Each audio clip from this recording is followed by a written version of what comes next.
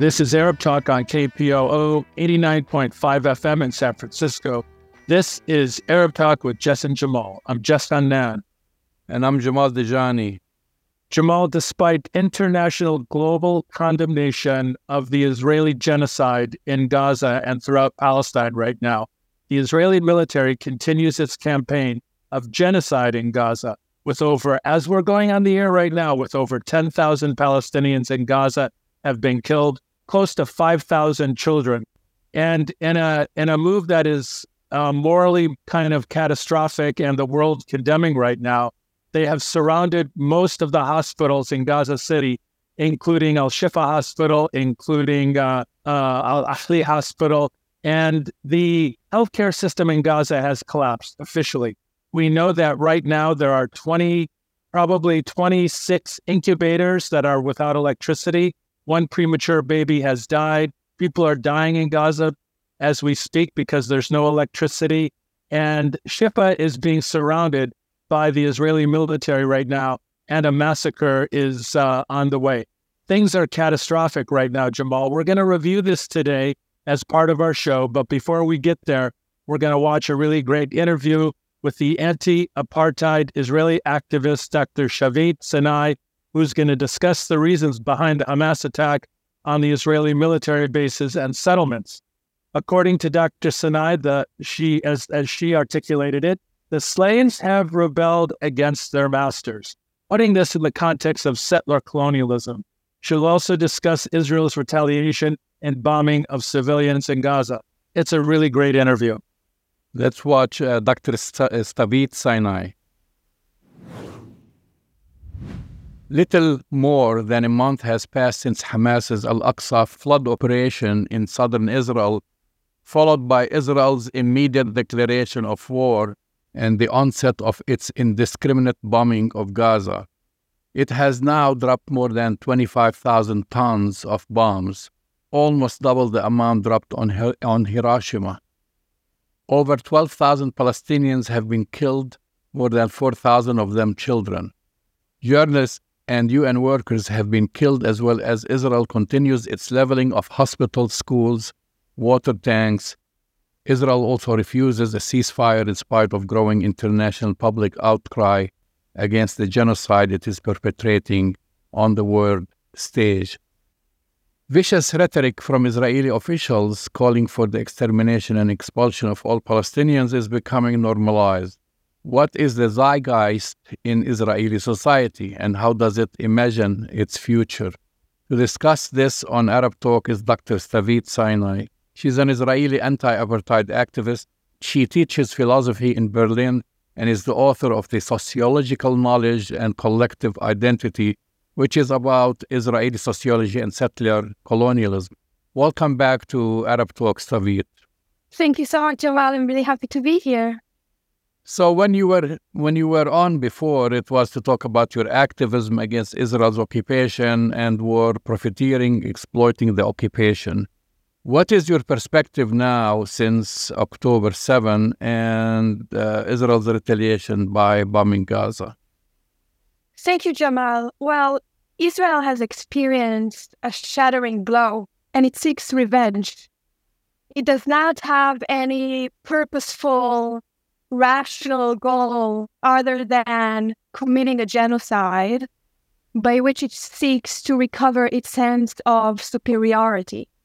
We have to understand that Israel is divided to two classes, that of the Übermensch and that of the Untermensch. So this shattering blow it experienced has really changed the way it perceives itself and the way it perceives the space. And what you could hear after, or even on the day, even on October, the 7th of October, on that very day, is a very common phrase which goes in Hebrew, and I translate literally from Hebrew. It says, the conception has failed. And namely, that the paradigm has failed. And what is that paradigm? Other than the presumed superiority of Israeli Zionists over the non-human, the Untermensch. namely the Palestinians. So this blow kind of represent a change in the power relation between Israel and the entire imperial West, perceived as invincible, and the oppressed, the wretched upon the earth, if we borrow Fanon's phrase, or the oppressed, namely the subject of the colonial power. So it is clear that since the beginning of the 21st century, no group of people could accept a foreign rule. And we must keep in mind that Israel was conceived as a colonial power that emerged in the beginning of the age of decolonization. So Israel, from its very origin, was established against the tide of history. And for that very reason, it relies on coercion, it relies on coercive power in order to maintain stability for itself. Because, again, no group of people would accept foreign rule upon themselves in the age of decolonization. So it became, and this is why it became more and more militarized, partly because this is the only way it can overcome the illegitimacy of the entire undertaking. So basically what I can contribute to the conversation, and I very much agree with Norman Finkelstein that this is a rebellion. And this is a rebellion that is very reminiscent, very similar to that. We can compare it to the slave rebellion, the Nate Turner slave rebellion, and to see, I believe that there is a common response, a shared common affinities between the way the slave masters responded to the Nate Turner rebellion, which was completely not practical, right? Because the masters have slaughtered every slave they saw, every slave they caught. But in a sense, that rebellion, that kind of attempt to resist the colonial power is embedded within, it's inherent within the political structure of apartheid. And this is the end result of the colonial project. And it cannot gain stability for itself without relying on force and without relying on the systematic annihilation of the colonial subjects, namely the Palestinians. And I say that with a very heavy heart. So, but just like in the US, there was no way of preventing slaves from uprising. And just as there's no way of preventing people living in a concentration camp from resisting. And Gaza is the biggest concentration camp in the world, according to Baruch Kimmerling, an Israeli sociologist. So just as there's no way of preventing people living under such conditions from resisting, this kind of circle of violence and repression is bound to recur. So Israel seeks nothing that stands within reason or logic. It seeks revenge.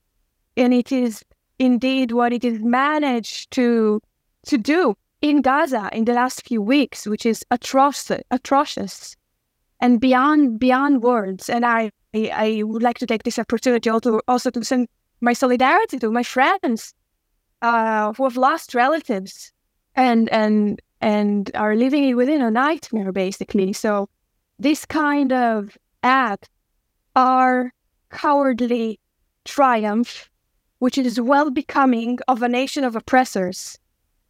And well, what we see with those called for genocide in Israeli society is flooded with attempts to seek revenge and genocidal rhetoric. And just like as the slave masters were morally deprived, so is Israel is a morally bankrupt and spiritually defeated nation. The only way it could survive as a normal society is to abandon its claim of exclusivity that forced it to become an apartheid state and to render equal rights for everybody, and of course, to stop the genocide. So just a little bit more than a month ago, Israel was in a civil upheaval due to Netanyahu's dismantling of its democracy. How has this has changed? What's happening now in Gaza? Did it buttress Netanyahu in any way? I mean, a month ago, he was a done deal. He was finished. And now, all of a sudden, he's received by world leaders, and Biden flying into Tel Aviv, and followed by the Prime Minister of Britain, and so on. How's that have affected his popularity within the Israeli society? Well, I don't believe it has changed its status in any way, because the whole judicial overhaul was never about democracy, was never about changing the structure of the state, the political structure of the state, because Israel was never a democracy. So the whole kind of inner conflict within Israeli society is something that I see as completely irrelevant, whether there would be, whether the Supreme Court would have less or more authority. And we have to keep in mind that this is a Supreme Court that approved the practice of torture, a practice that was forbidden in the 18th century, way before the Zionist movement was ever conceived. So this court, in my view, is completely illegitimate. There was not even one judge that objected that decision of approving that practice of torture.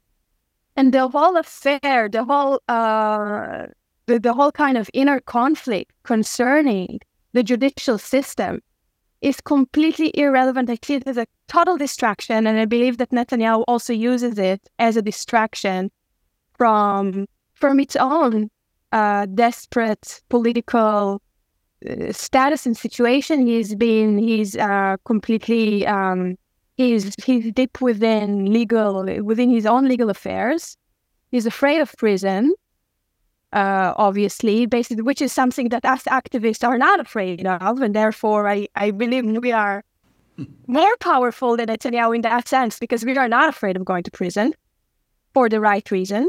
But he's a man who is indeed in despair, and he does, I mean, I think it's a very common opinion. He does whatever he needs to do in order to survive politically, but I think that still that whole affair is completely doesn't matter. It has no meaning, because Israel was never a democracy. Whether the judicial system has one form or another is completely irrelevant, because the entire undertaking is built on an illegal system of apartheid, which is constituted as a crime against humanity in itself. So now this so-called war, and it's not a war, because you cannot fight a war against, I mean, Gaza is not a foreign nation, right? It is a part occupied by Israel itself. So this so-called war is indeed a distraction from the inner conflict of Israel, and something that is very similar of the city of Sparta, which was usually united in front of a foreign enemy. So this is what I referred to earlier as Israel being a morally defeated nation, and war is what renders its sense of meaning, and this is what unites it in order to kind of distract it from the inner conflict. But again, in my view, it is something that is meaningless.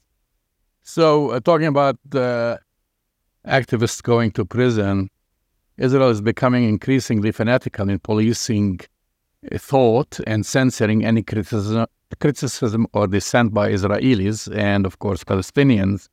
One example is the suspension of Nurit Peled El-Hanan from a college in Jerusalem because she made a remark contextualizing Hamas's attack within the occupation. She is a highly respected professor who was awarded the Sakharov Prize for Human Rights. Ben-Gvir has his staff combing social media for any signs of dissent by Palestinians, which can result in their immediate arrest. Ahed Tamimi is another example, and we could go on. And this morning I saw also a school teacher who was arrested, for saying the wrong thing or saying don't kill children in Gaza. Is this affecting Israeli society? Are they bothered now that Israel is turning more and more into a police state? You cannot even criticize the government for genocide.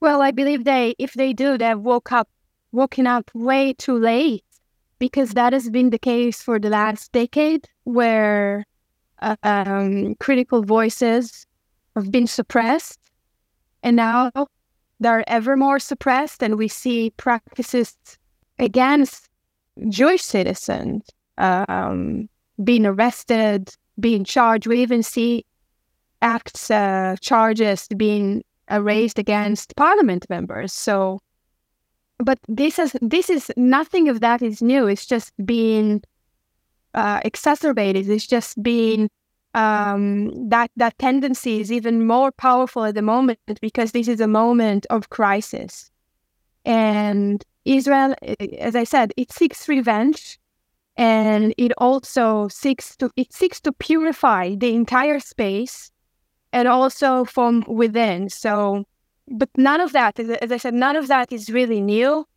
It's just became much more dangerous for citizens to speak up. Citizens, of course, privileged citizens, of course. But it's needless to say that it is a duty to speak up, and it's a duty to resist those bestial crimes committed in Gaza.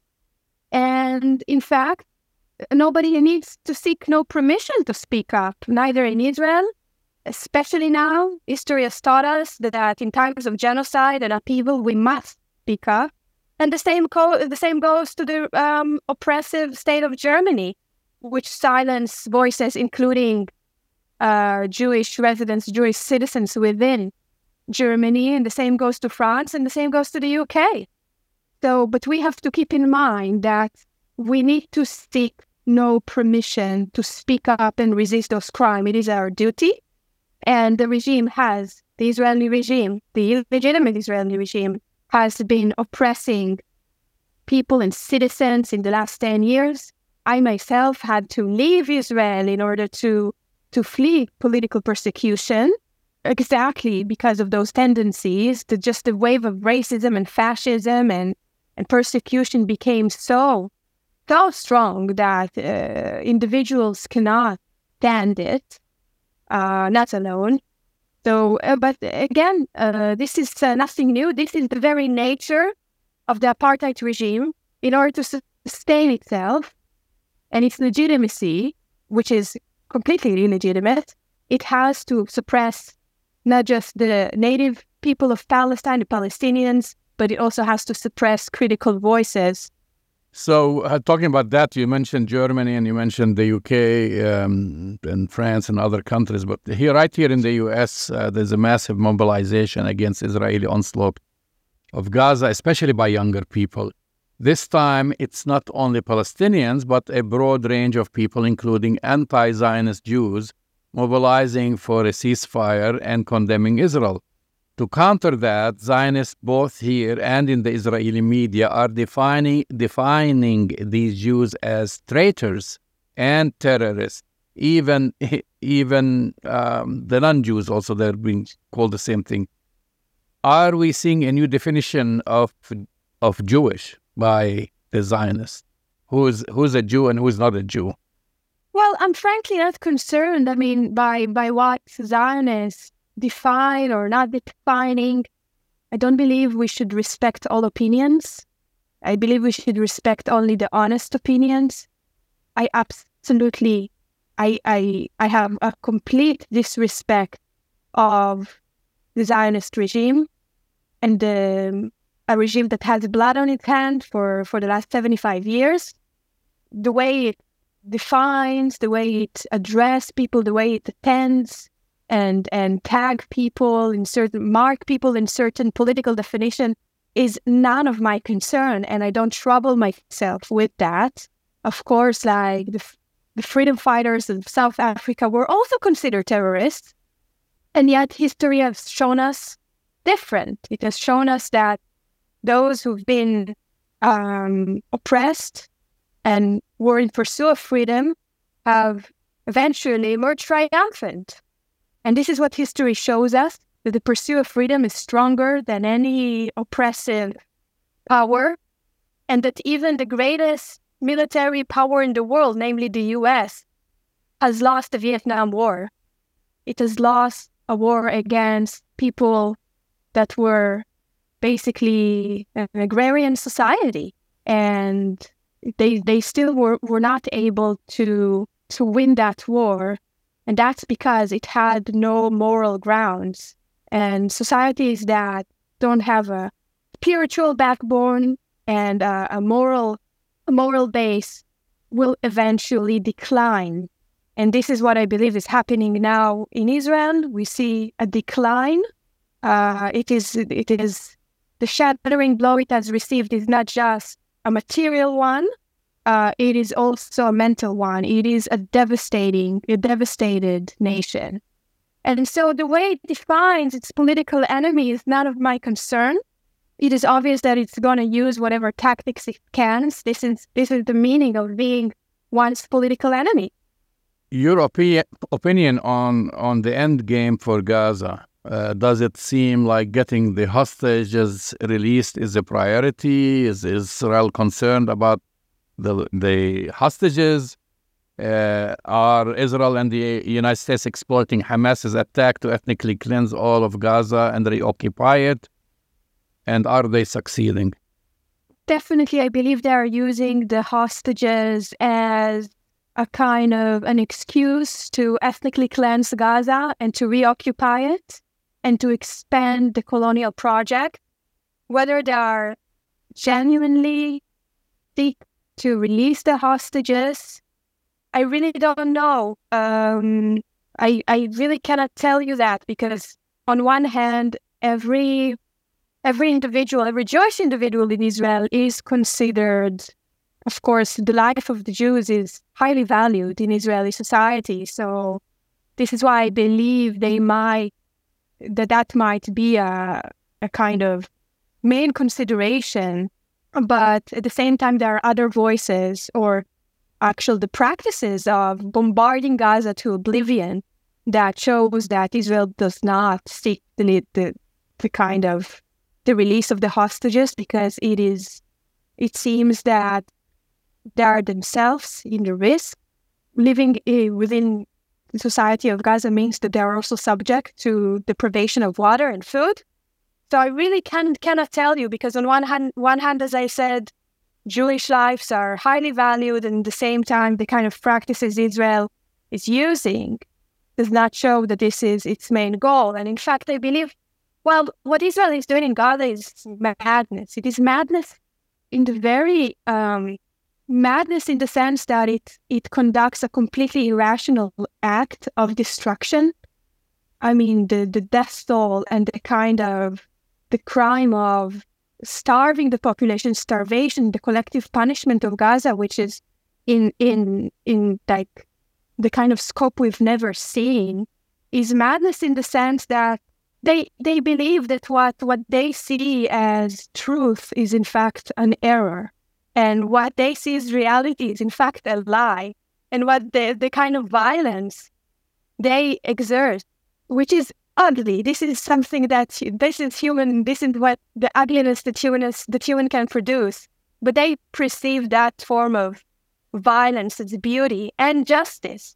So this is the definition of madness, according to, let's say, Michel Foucault, when they perceive reality not what it is, but as the complete opposite. So this is the kind of what drives them. So whether they wish to release the hostage, I really cannot tell you. But we have to also attend to the 2.5 million of hostages that are currently imprisoned within the concentration camp of Gaza. They are themselves hostages of Israel, and they are the ones that have no rights, that they are not protected by any convention, by any international power, and they are the one that needs to be released from the colonial power that has been, to which they've been subjected for so for many decades. Israel seems to think that they can just continue to bury the occupation and ethnic cleansing of Palestinians, and their only solution is bombs, as you've mentioned, and war. It seems incapable of negotiating a just peace. What kind of future do Israelis have to look forward to without a drastic change? I mean, do they just want to maintain the status quo, keep superiority over half the population between the Jordan River and the sea, and expect people not to rebel? Because you talked about a rebellion, or maybe this will shift some minds, perhaps, to start thinking about a peaceful solution. Well, I believe that Israel is seeking to deepen the structure of apartheid. It is not going to usher in any change. It is, if at all, it's going to deepen its oppressive power, and it can do so with the imperial backings it receives from the US, from Europe, which are not less complicit in the crimes Israel is committing. They are the one providing the weapons. So if at all, if Israel seeks anything at all, is to maximize the kind of the profit from this war. And we have to keep in mind that Israel is one of the biggest military industries in the world.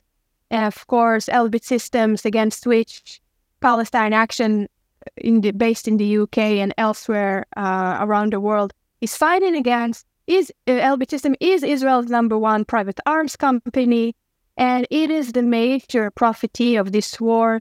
It's not only testing weapons on Gaza, but also work in tandem with the Israel oppressive forces to provide solutions, to provide new products, new commodities of war, and basically expand the war machine and make a huge profit out of it. So if at all, if Israel seeks anything at all other than restore its own sense of superiority, its own advantage, is also to enhance the profit and basically expand individual profit. Well, since you started talking about Elbit, and you have played a key role in activism, preventing it from doing business as usual, do you think what you're doing and your comrades have been doing is making a difference? It's not what I don't think. I know that it does make a difference, because Palestine Action has managed to shut down 2 factories by now, the one in Oldham, which Elbit has to sell at a loss. It also managed to shut down the Elbit headquarters in the center of London, where they used to bring all their posh friends and show them around. So that one is shut down. Elbit System have already lost a major contract with the UK Ministry of Defence, £280 million worth of contract that Palestine Action is directly responsible for. So all of this does make a difference, and I believe that while the discursive field, namely when people talk and converse and even argue with each other, is a sphere which is it's very dynamic, it's changing, it's constantly changing, and it's very much bound. It is a field of power where somebody's opinion is attached to one's power and social status. So that sphere is very dynamic, and it's basically has very little effect in practice. But unlike direct action, where people actually decide to take action and cutting the middleman and not appealing to the authorities and seek permission, but rather go themselves and actually shutting down the war machine. So that does make that has effect in real life, unlike the discursive field where man is the measure of all of truth, and So absolutely, I do believe that direct action is the only thing that really matters. It's the only thing that has practical effect in reality. And it's the only thing that has proven useful and efficient. There is definitely a split between governments and people, as we have observed on a global level. Hundreds of thousands of people demonstrating in European capitals and, of course, in the United States. Yet you have the governments who line up behind Joe Biden and the United States to basically help Israel and condemn Palestinians, and they don't even call for a ceasefire. Do you see any hope in that now you're seeing the masses or the grassroots movements across the globe not paying attention to their governments? I believe that despite of everything, despite of the oppressive power to which citizens are subjected, people do have a sense of consciousness and they do see what's happening in Gaza, and they would not approve of a genocide of a people. As I said, nobody would approve that in the age of decolonization. Of course, that unless they are total human scum, right? So I believe that people do have they have a sense of conscientiousness, and that they pursue justice and freedom, and that they would not agree to the kind of atrocities that Israel is committing. So that is indeed very encouraging to see that people stand in defiance of their governments and going on the streets and protesting. They said, I believe that the most efficient form of protest is direct action, namely to act and not just to protest because governments are invested within the military industry. They have an interest of prolonging the war, of perpetuating the war, and they would not listen to their citizens. But nevertheless, it does have an effect, and people have to show their dissent. Well, what's most impressive is really seeing people like yourself and young Jewish people across the globe, Jewish Voice for Peace right here in the United States, making their voices heard, but there is a price, as you've mentioned. You yourself left Israel because of harassment. Is Israel splitting the Jewish community? Israel has never unified the Jewish community. It has always been just a very conflation of Judaism and Zionism has caused tremendous damage to Jews all over the world. It has made them an object of racism. It has put them in risk. That's what I was going to ask you about next, because we are seeing an uptick in anti-Semitism. Yeah. Well, there is like the famous story of the boy who cried wolf. In Israel, he was crying anti-Semitism for a very long time, since its very inception. And often it has been like a false call, a false alert. And by doing that, it has actually encouraged more racism against Jews. And so crying wolf, to some extent, is being pro-wolf. And it is indeed created more risk for Jews, and that's what stands within its essence, right? This is how it operates, by falsely producing a sense of hatred and racism against Jews, and then basically trying to gain the kind of monopoly over the Jewish world. Although that in itself, assuming the Jews are Zionist and they all have to live within a certain place, is in itself racist. Now, we have to also keep in mind, of course, racism. I mean, I'm also like my family has survived the Holocaust. My own parents were born in the end of the war, in the end of the Second World War, And so there's no need of preaching me the kind of telling me or educating me about the kind of suffering that Jews endure.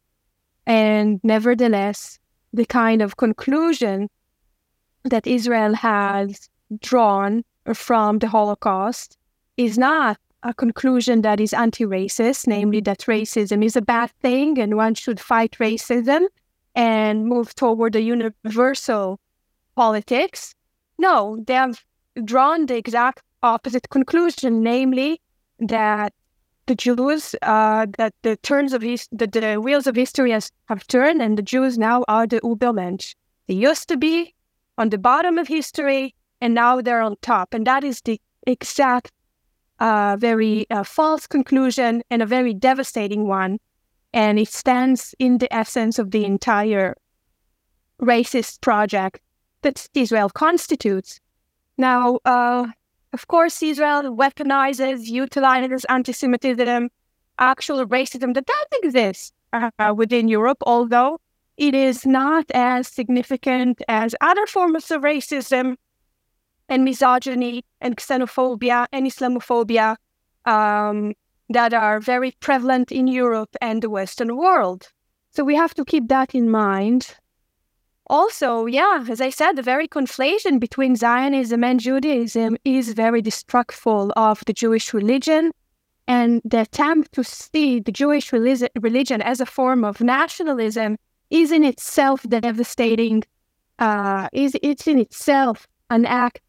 I see it as a violent act to take a religion, a system of belief, and to convert it, to transform it into a kind of national set of ideas or practices is blasphemous to the Jewish belief. And there's no wonder that we have our Orthodox comrades who are fighting against that and are standing with us as anti-Zionists, supporting Palestine.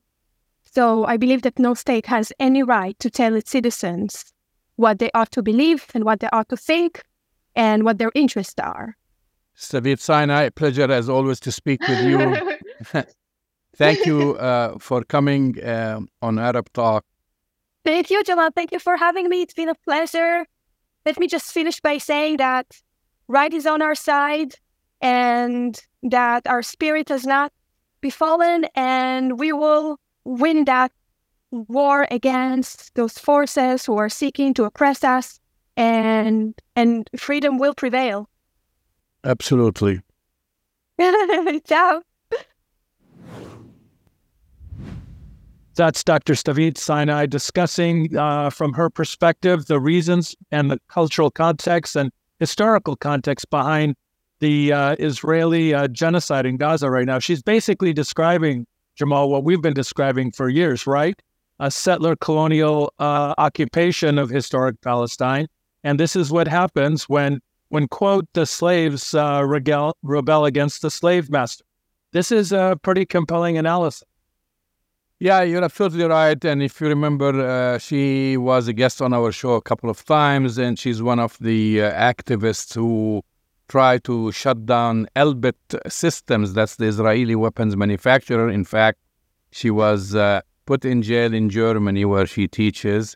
And then she was exonerated, and then again now she is waiting a trial in England, which is coming in January. There were trial of other people who participated in demonstrations and shutting down Elbit weapons manufacturer, and they were all exonerated. So her trial is coming up. That's just the latest update, and we'll find out. But basically what she's saying, for people like her, an Israeli who had an awakening and understood later on that everything that she was taught was based on lies, and what's happening there is settler colonialism, just that it has become impossible for her to live in the country because, as we've seen as of recently, if you criticize the Israeli government or sympathize with Palestinians as Palestinian children.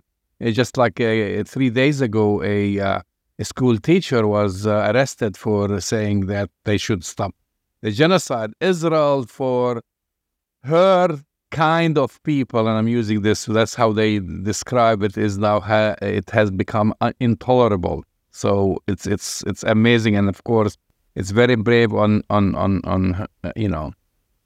of her and others who think the same way, as we've seen in demonstrations throughout the world, including the United States, Jewish Americans who are marching hand in hand with Palestinians and other communities, asking to stop this genocide that Biden basically refused to do so. That's exactly right, Jamal. And I think the kind of painful kind of irony is that despite the world kind of standing up and demanding a ceasefire and an end to this genocide, you have the Biden administration and the Israeli government continuing to advocate and push for basically an attack on not just Palestinian civilians, but the ongoing genocide and death of Palestinian children. The devastation that's being brought right now to the healthcare infrastructure, physicians being killed, nurses being killed, children basically babies, premature babies dying in incubators. This is the state of the world. And when brave Israelis, brave Jews, stand up and say, no, not in our name to this genocide, they're being arrested, and this is the irony part of it. These Israelis and these Jews are being called anti-Semitic for saying, stop the murder, do ceasefire. And this kind of hypocrisy, this kind of crazy Hasbara propaganda is sweeping the apartheid state and parts of the Biden administration. It's frankly bizarre. Yeah, and now where we're at, you've mentioned in the intro more than 10,000 Palestinians. Actually, it's more than 11,000 Palestinians have been killed, and probably the numbers are going as up as we're speaking.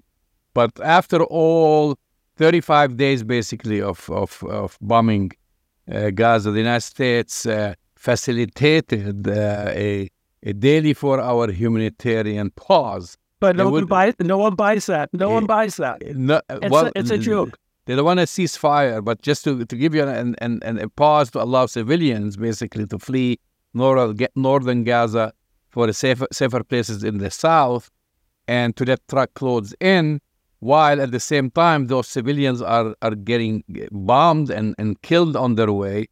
And so the head, I think, of the UN mission there, or the UNRWA, it's impossible in 4 hours to bring enough aid into Gaza through the Rafah border, or the Rafah crossing. That's what they designated for, because the Rafah was designed and built for pedestrian crossing. It's not built for trucks to begin with.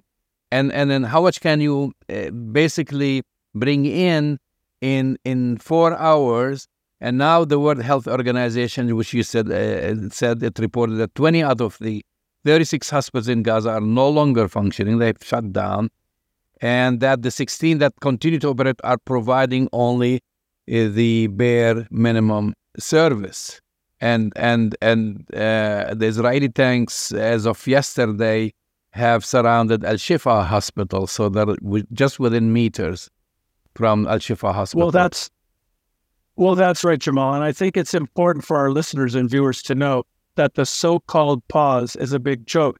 Because if you read the details of the pause, all they're really saying is that they're going to stop the dropping of the 1,000 and 2,000-pound bombs.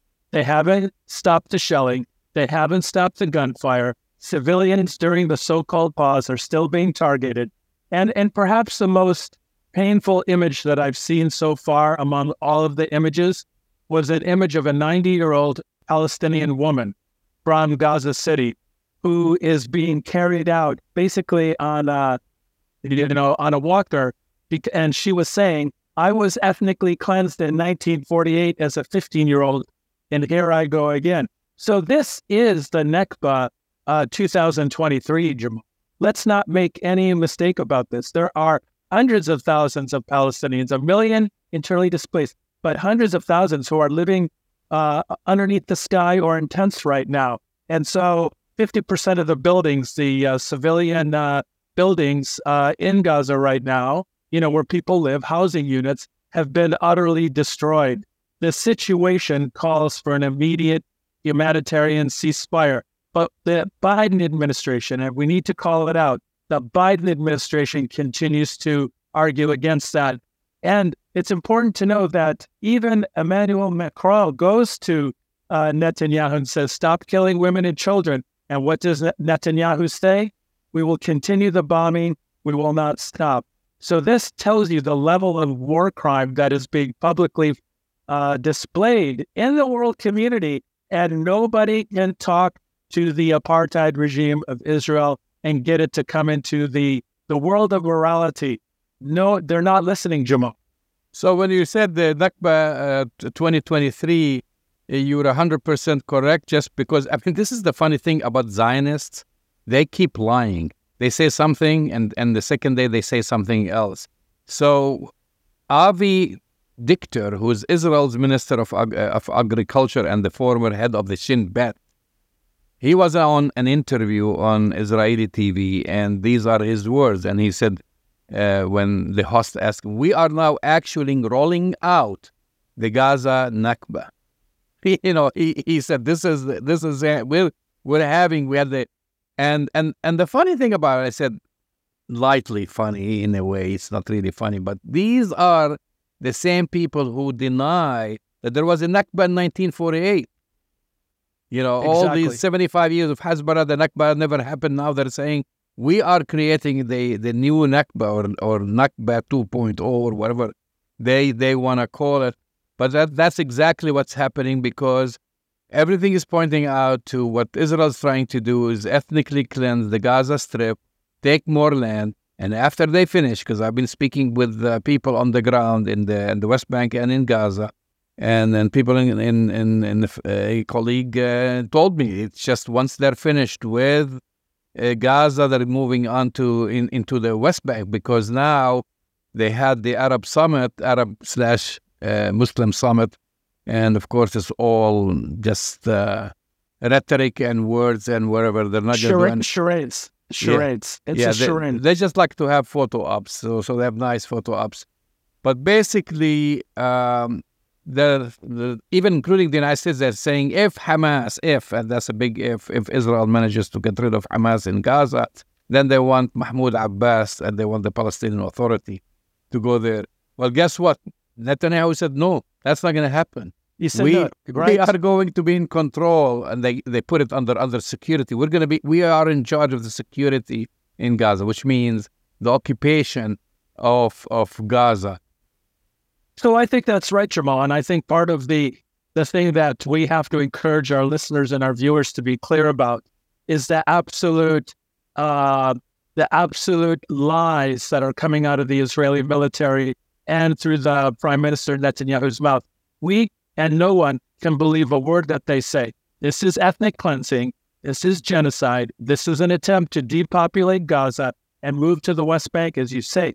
We haven't even talked about the hundreds of Palestinians that have been killed in the West Bank since October 7th, or the thousands that have been arrested, or the total lockdown that's going on in Jerusalem and the West Bank. Make no mistake, and that we need to be very clear to the world community. This is Nakba 2023, not just in Gaza, but in the West Bank and Jerusalem. And we need to call it out for what it is. And I think also, Jamal, the so-called Arab leaders and then the European leaders who are turning their backs on the civilians and the indigenous people of Palestine, the Palestinians right now, you are on the wrong side of history. You've left the moral moment. You had an opportunity to kind of confront and stand on the right side of history and do the right thing morally. You are all bankrupt. Well, they see they're seeing it with their own eyes when you have demonstrations across the globe. Look what happened a couple of days ago in London, the largest demonstration in London that they haven't seen something like this for many years. Demonstrations in Barcelona, demonstrations in Spain, demonstrations in every single, basically, capital, including, of course, Washington, D.C. It just again and over reinforces the fact that there is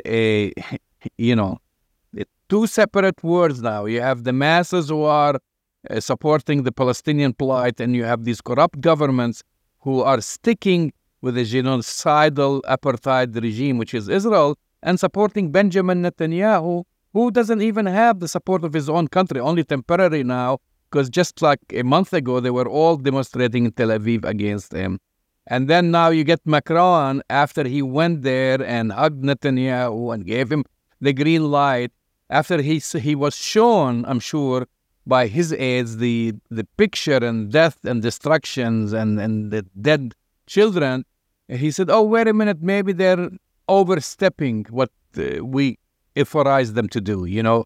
So listen, do not believe Antony Blinken, do not believe Joe Biden, do not believe Macron, do not believe anything you hear from these leaders. And they will look back on this time, Jamal, as giving a green light to genocide, and they will carry the moral burden of ignoring this genocide among Palestinians. And for this, they will go down in history as being morally bankrupt at this crisis in this moment. And I'm sorry to keep saying this, Jamal, but Joe Biden, because of this failure of moral clarity, is probably going to lose the 2024 election. I think and we're going to continue to cover that and talk about that in the coming years. But this is such a failure of moral leadership of Joe Biden and Antony Blinken. I believe it's going to cost them the election. You've been listening to Arab Talk on KPOO San Francisco 89.5 FM. Go to our website, arabtalkradio.com, to download the latest shows, and we'll talk to you next week. We'll see you next week.